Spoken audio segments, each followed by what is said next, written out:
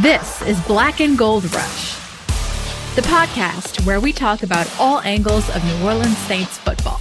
I'm your host, Rachel Jones, and I've been a Saints fan all my life, so I know just how much this team means to our city, both as a former reporter and from my season ticket in Section 257. Whether it's breaking down game tape or telling an inspiring off-the-field story, I'm here for it, because the Saints bring us together. Let's get going.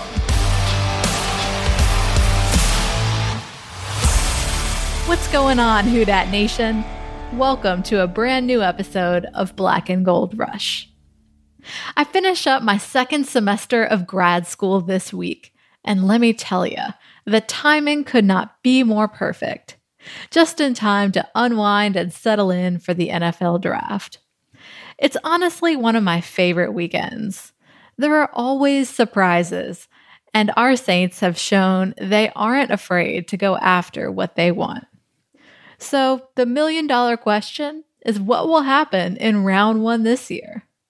Will the Saints snag a top corner like Caleb Farley? Or what about a premier linebacker? I have a great guest today to discuss it all. Luke Johnson is a friend of mine going back to our reporting days in the Daily Reveille newsroom at LSU. And now he covers the Saints for the Times-Picayune and New Orleans Advocate. He's been on the Saints beat since 2018. And today, not only will we talk mock drafts, cornerbacks and receivers are at the top of the list, but if you've listened to my other episodes, you know we also explore what makes Luke Luke. And it's an excellent story. Luke spent 4 years in the Marine Corps before college, and he calls it the best decision he ever made. You'll hear what motivated him to go that route after growing up in rural Wisconsin. And he also tells us how he never expected to spend the rest of his life in Louisiana. But meeting his future wife at the Reveille threw a slight kink in that idea, and they've been married almost 5 years. And stick around for, of course, all the draft talk. Luke is pretty confident where the Saints will take a quarterback, too. And one more thing. Next week, former Saints GM Randy Mueller will be my guest here on the pod for an inside look at the front office side of the draft. Ever wonder what goes on behind the scenes on draft day? I sure do. And I can't wait to talk with Randy, who was behind the Saints drafting Deuce McAllister in 2001. I'm also working on getting a player's perspective for a special draft day edition of Black and Gold Rush. So be sure you're following me on Twitter and Instagram at RachelW504 for a special announcement to come on that. But for now, let's get into today's episode and welcome in Luke Johnson. Luke Johnson, welcome to the show. Rachel, thank you for having me on. Well, it is great to see you again now that you're basically a veteran on the Saints beat. I'm looking forward to talking Saints and also sharing your story with listeners. So I always take my guests back to the beginning, if you will. So give us a glimpse of your life growing up and what first sparked your interest in sports. Yeah, I grew up in like rural Wisconsin. Like we're talking, I had 10 or 15 classmates in my grade. So there wasn't like a lot of competition. And I got to be like pretty good among those like 10 or 15 classmates. So that like sparked my interest in sports. We were playing baseball and we had to travel to all these other little tiny towns. I was really, really good against those people. I'm like, yeah, I have like a future in this, you know. I love that. And then, you know, then I went to high school at a big town with like 10,000 people in it, and I was like the 15th best player on the team. So at some point, like I developed this really crazy interest in sports at a very young age. I played it. I was pretty good at it, and then I started like gravitating toward like following like the pro teams in Wisconsin. I was like a huge Packers fan, a huge Brewers fan growing up. And, and that part stuck with me even as like, I started to realize I wasn't nearly as good at sports as I thought I was. But I played all throughout high school. I played even while I was in the Marine Corps. I tried out for the LSU baseball team because I'm still like holding on to this idea that I'm actually good at baseball. I wasn't good enough to make the team. They do remember me for like not throwing a single strike, but oh my goodness, not a single strike. Yeah, I think I got like a 10-pitch tryout and 10 straight balls. From rural Wisconsin to the Marine Corps. Yes, I definitely want to talk about your time in the Marines, which was prior to when we first connected at on our time at the Daily Reveille sports staff. So tell us where you served in the Marines, what inspired you to enlist, and how that experience shaped you into who you are today. Yeah, so there's really two things. First and foremost, my dad was in the Marines for 22 years. Always looked up to him. Always like kind of envied his stories. And I kind of wanted to, escape rural Wisconsin and go out and see the world a little bit. So that was number one. And number two, 9/11 happened when I was a sophomore in high school. Okay. And then that was. Yeah, I think that was pretty formative for a lot of people my age, people who were kind of close to their enlistment date around the time it happened. So, I probably, if that never happened, I don't know if I would have enlisted. I probably would have been very curious about it and thought about it. Like a lot of people who find out I was a Marine. Come up to me and say, "Oh, I always thought about joining the Marines." Like I probably would have been one of those guys who always like comes up to somebody and says, "I thought about it." But yeah, I enlisted in 2004. I did 4 years. Best decision I've ever made, I think. Even though there was a lot of downs mixed into the ups of those 4 years, and I don't think I'd be half the person I am today if I didn't do that. Wow, that is unbelievable. So you served for 4 years. Was it in the US that you served, or? Yeah, but almost none of it was spent on like mainland US. Okay. So after boot camp, did some training like in the kind of San Diego area. Did some training in Oklahoma, and then for the next 3.5 years, I was either in Hawaii, Okinawa, or Iraq. So wow. I got to see the world. I got that part of that little box was checked off. Sure. Oh my goodness. Is it ever? I mean, like you said, literally following in your dad's footsteps. The best decision you ever made. Like that's incredible. So after your period in the Marines in 2008, you arrived at LSU. So how did that really shape your experience going forward? Well, it really matured me. And my dogs say hi. Real life, yes. Real life happening before us, yes. I think it gave me an opportunity to like separate myself from like who I was as a student, who I was before the Marine Corps, and like learn a lot of values that really helped me as an adult. Whether it's like discipline or I got really into exercise. I was in much better shape after I got out of the Marines. I've mostly kept it. There's just so many like little lessons, little things you just kind of stack throughout your day that just make you, in my opinion, a better person. Somebody who's capable of getting more things done. And I don't know if I don't think I would have had that if I would have just gone straight to college. I don't know how that whole process would have even unfolded. I was like a terrible student in high school. It's not like I didn't have the intelligence. I just like didn't care. I didn't have the discipline, and I think the Marine Corps really helped with that.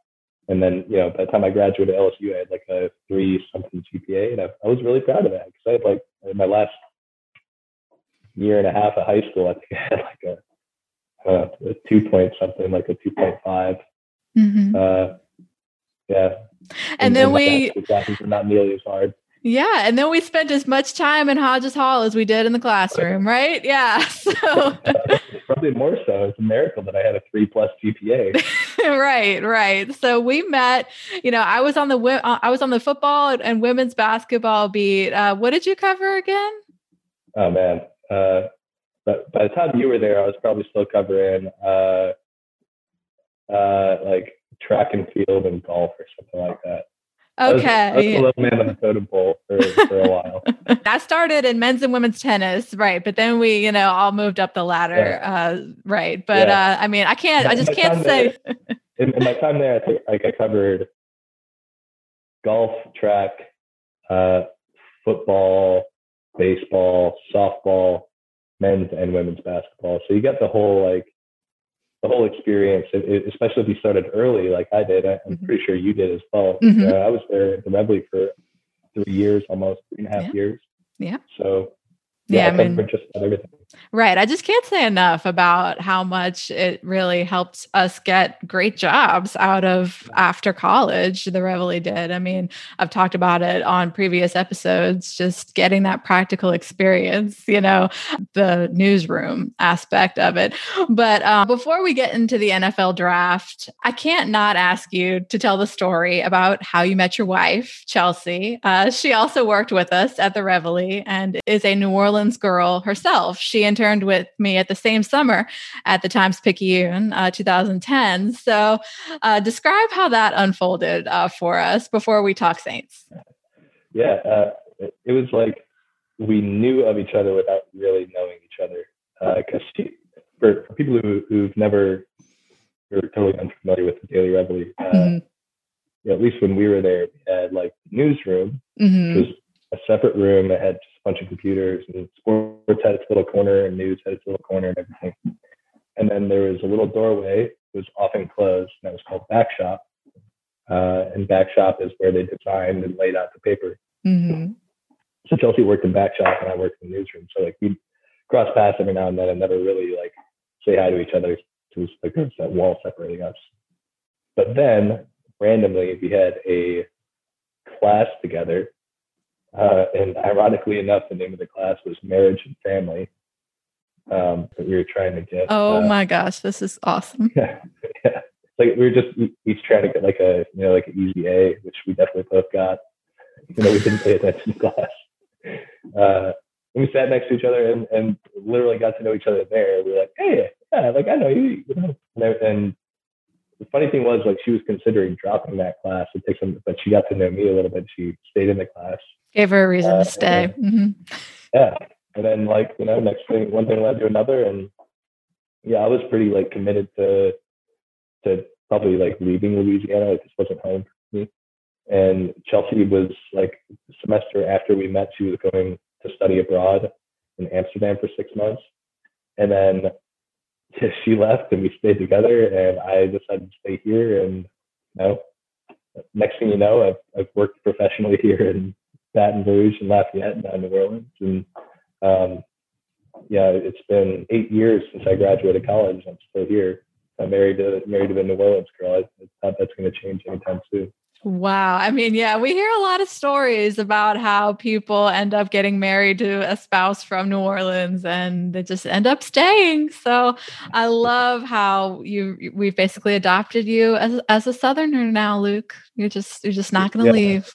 When I go home and I talk to people up in Wisconsin, I'm like, oh yeah, you sound like you have a Southern accent now. And I'm like, oh no, I don't. I just don't have what you have anymore. So right. You're here for long enough. You start saying y'all all the time, and right. Yeah, it just becomes part of you. So, well, all right. I love to hear that. Yes, please tell Chelsea hello for me. So we're recording today exactly 2 weeks from the NFL draft. Every time we log on Twitter, Saints fans are like, is it here yet? Is it here yet? It's been kind of slow, not a whole lot of moves in free agency.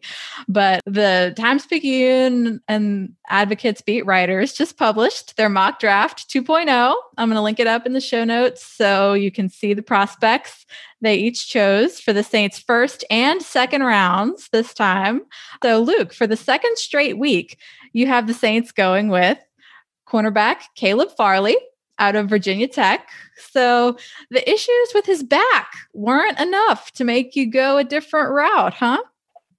Yeah, honestly, I think the latest reports were that he had a medical evaluation in Indianapolis. They're doing those this year without there being a combine this year. That's like the most important part for a lot of teams is medicals.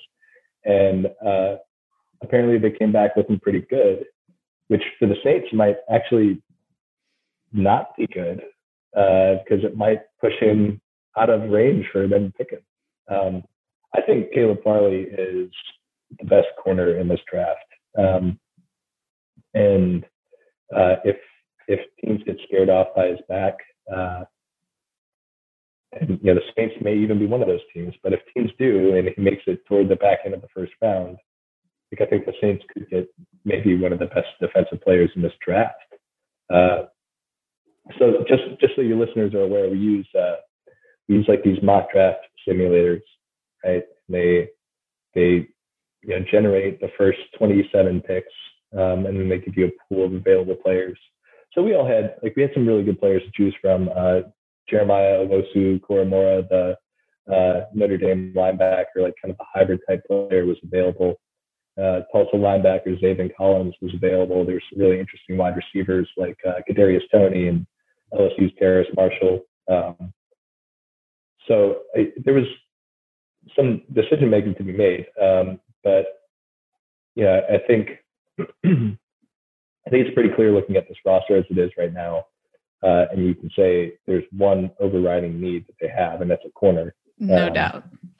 Yeah, it wouldn't surprise me if the Saints roll into this season saying they want to play Zach Bond at the will linebacker spot.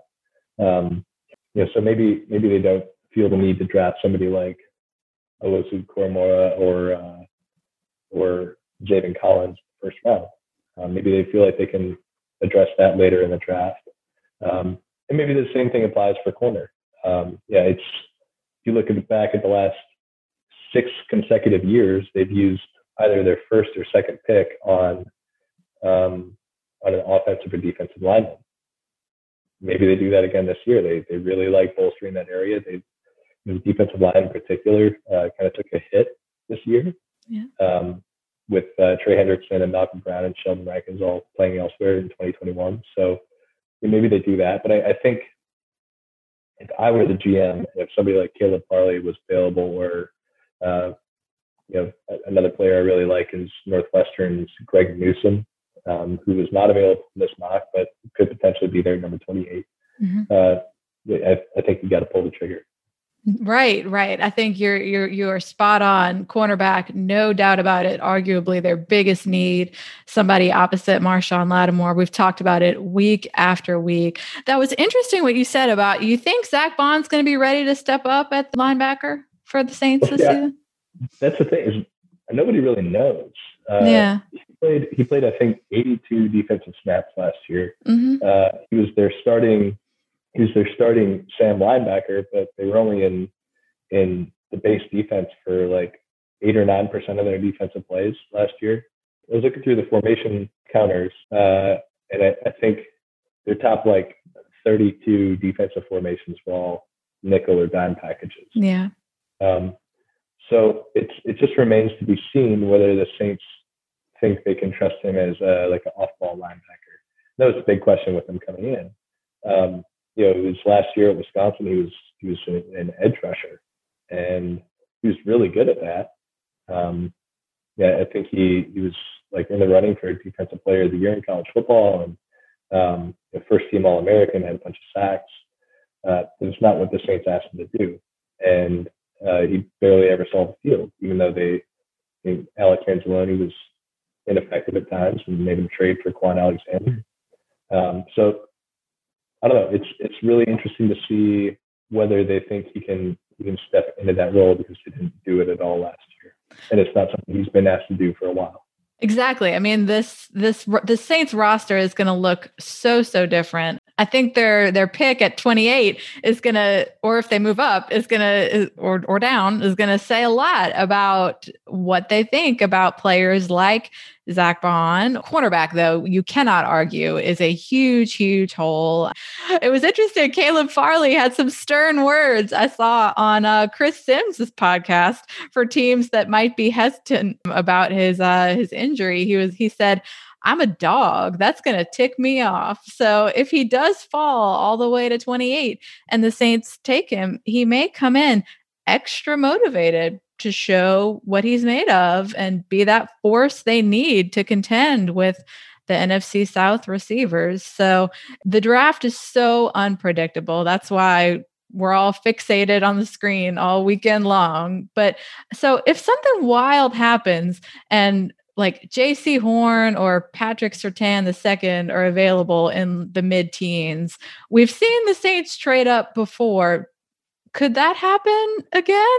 Yeah, I mean, I think it could. Like if one of those guys fell, maybe a team is really comfortable with Caleb Farley's medical evaluation from Indianapolis and takes him at like 13 or something like that. That could push one of the other guys down later in the draft that you didn't expect to be there. Mm-hmm. So, I was having this conversation with somebody yesterday, and that this could be the 1 year where these like 8 draft picks that the Saints have, the 4 in the top 105, are really exactly what you want, because they've had to get rid of so much talent on this team to get under the salary cap, and they can replenish it with all these cheap draft picks. It's a really good situation to be in, but can they like fight their usual tactics here and what they have always been, and that's a team that is aggressive, that moves up to get its guys. Like I don't really see this being a team that will ever trade back to get more ammunition. They like seeing their guys and targeting their guys and doing what they can to get their guys.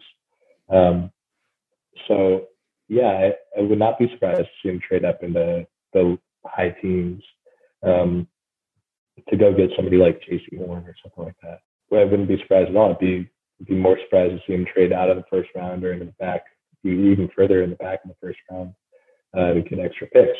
Even though that would be, I think, the smart way to do it this year, to replenish some of the losses of Emmanuel Sanders and Trey Hendrickson and Quan Alexander, Janoris Jenkins, guys who played a lot of productive football for him last year. Yeah. They're fighting their instincts here, which is to be aggressive. That's what they've always been. They haven't traded back in the draft since 2007. That fact of the day right there for Saints fans. The Saints have not traded back in the draft since 2007.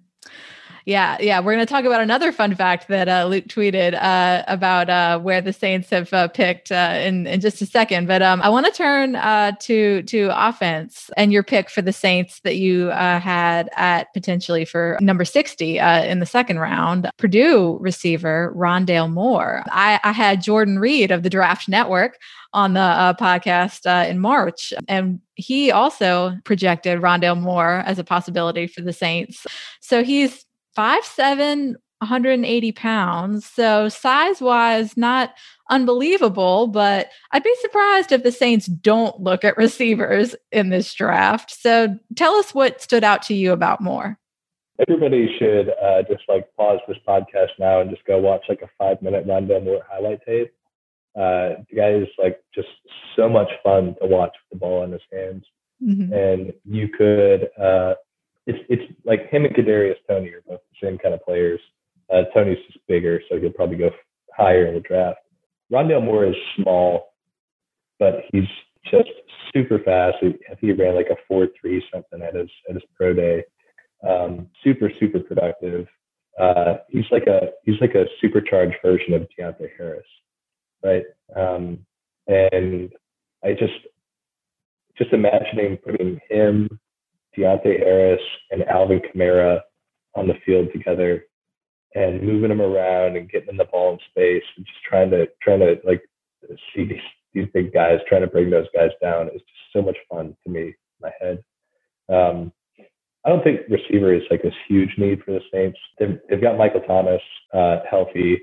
They're going to have Alvin Kamara, who's essentially, if he just plays receiver, he'd be like probably a number 2 receiver on every NFL team. Yeah, I think Deontay Harris and Traquan Smith and Marquez Callaway are really a really solid threesome there. But I do think it would help them to have a player like Rondale Moore, and especially when you're bringing in a new quarterback, to give him as many weapons as you can possibly give him with a football brain like Sean Payton, who's going to know how to take advantage of these guys' unique skill sets. I love the fit. I think there's a chance he's available there at 60. And yeah, I know the Saints have been looking into him. They've been looking into a lot of receivers, and a lot of the guys have been looking at are the kind of quote unquote burners. The guys like Auburn's Anthony Schwartz, who didn't really do much in college, but he ran like a 4.26 at his pro day. He's like a track athlete. Iowa's Amir Smith-Marset. I don't want to try to butcher the Illinois receiver's name, but there's a lot of guys they've been looking at who are kind of like big, long strider kind of guys, vertical track guys. And I think that's really interesting. You could see him probably take a couple of receivers in this draft. That's so interesting about, Rondale Moore, that the way you describe him as a fast, supercharged version of Deontay Harris, that's hard not to get excited about. So we're going to see if he's available at 60. So something else you pointed out, that other fun fact that I alluded to about the Saints draft history, this is the 3rd straight year that they could pick at number 100, 105 after trading into the spot the previous 2 years to get CJ Gardner-Johnson and Adam Troutman. So that's actually not half bad for the number 105 pick in the draft. And you had a really great article tracking really in-depth research about the Saints' history going back at all the spots they're scheduled to pick in the 2021 draft, really showing the potential of like NFL Hall of Famers at number 28. Saints fans may or may not remember they got Pat Swilling at number 60. So tell us about that article and, just as far as like not to maybe turn it off on day 3, that they could really find some gems, in the draft there.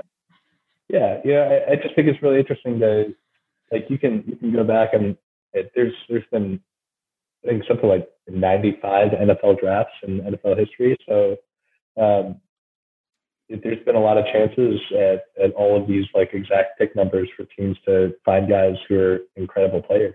The last couple of drafts haven't really been a huge like win for a lot of teams at number 28. I think Patrick Queen might be the best out of the last 5 that's been picked there, but there's been 4 Hall of Famers picked in that spot all the time.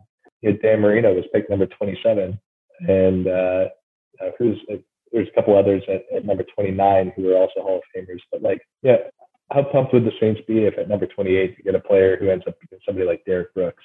Yeah, it'd be great. And I think it's just really fun to like look at the history of who's been selected at these picks. Like, Patrick Swilly is probably the best number 60 overall pick of all time. The 7th round, it's so hard to find guys in the 7th round who end up being like, these big time contributors or Hall of Famers. There's only one Tom Brady, who's number 199 overall in the 6th round. But that's unbelievable to think about, that he was a 6th round pick. I mean, for the Saints, like, Marcus Colston going in the 7th round. I mean, right. Yeah. He was unbelievable. Even they had some huge contributors in the teams the last couple of years who were, David Onyemata was a 4th round pick, and Trey Hendrickson was a 3rd round pick.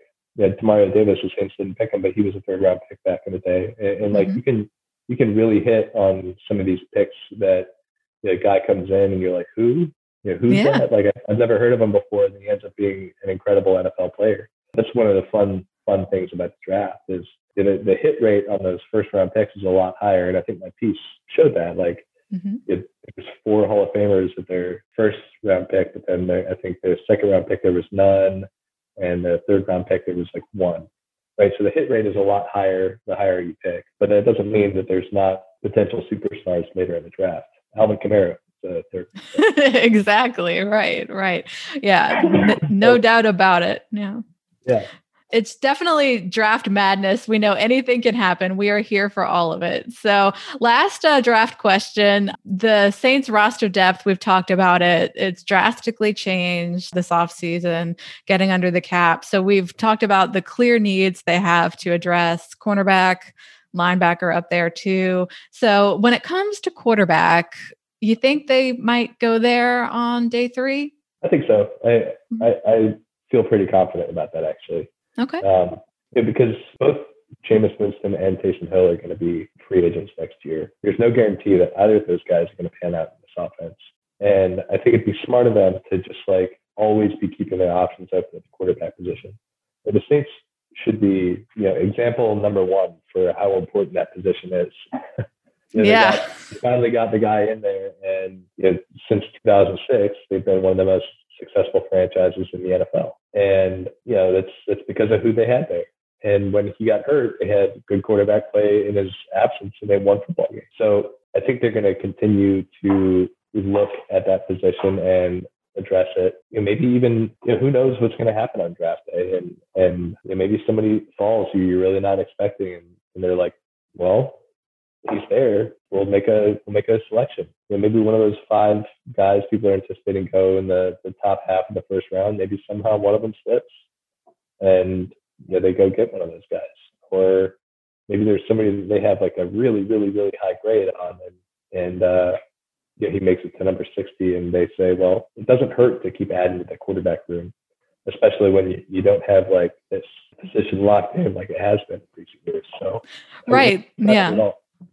Yeah, like you said, I mean, there's no guarantee that Taysom or Jameis is gonna be the guy beyond this season. I mean, we could be having this quarterback battle unfold next year too. We could be having this exact same conversation. So it's smart, it's prudent for the Saints to be considering the quarterback beyond just 2021. So, right. Yeah. So no doubt about it. We're going to see. I mean, less by the time this episode goes up, by the time listeners are listening, it'll be less than 2 weeks before the NFL draft. So let the countdown begin. So Luke, let's get into our final segment, the random round, quick questions and quick answers to close out the pod. So first question, what is a sports venue you have not been to that you would love to visit? Fenway Park, and I'm hoping to cross that off the list this summer. Oh, excellent. I've been there. I went there with my family over 4th of July weekend. It was the summer before I started LSU, actually. And yeah, it was definitely one of the best baseball parks I've ever been to. Yeah, Boston over 4th of July. Can't recommend that enough. All right, next. What is one word you would use to describe Drew Brees? Exacting. Love that. Interesting. What profession other than your own would you most like to attempt? Do I have to actually be good at it? No rules. No rules. Yeah, like if I had my dream, I'd be a professional golfer. Seems like a great life. You just go like jet around the country or around the world even, and your whole job is to play golf. Hey, I mean, that sounds pretty fun. I mean, I can't say I would probably be terrible at it too, but sounds pretty fun. All right. What is a food you could not live without? I mean, I'm from Wisconsin. I can't live without cheese. Right there with cheese you. In all forms. Like it's gotta, whether I'm like putting it on things or I'm just like eating it separately, it's like a huge part of my life. All right, cheese.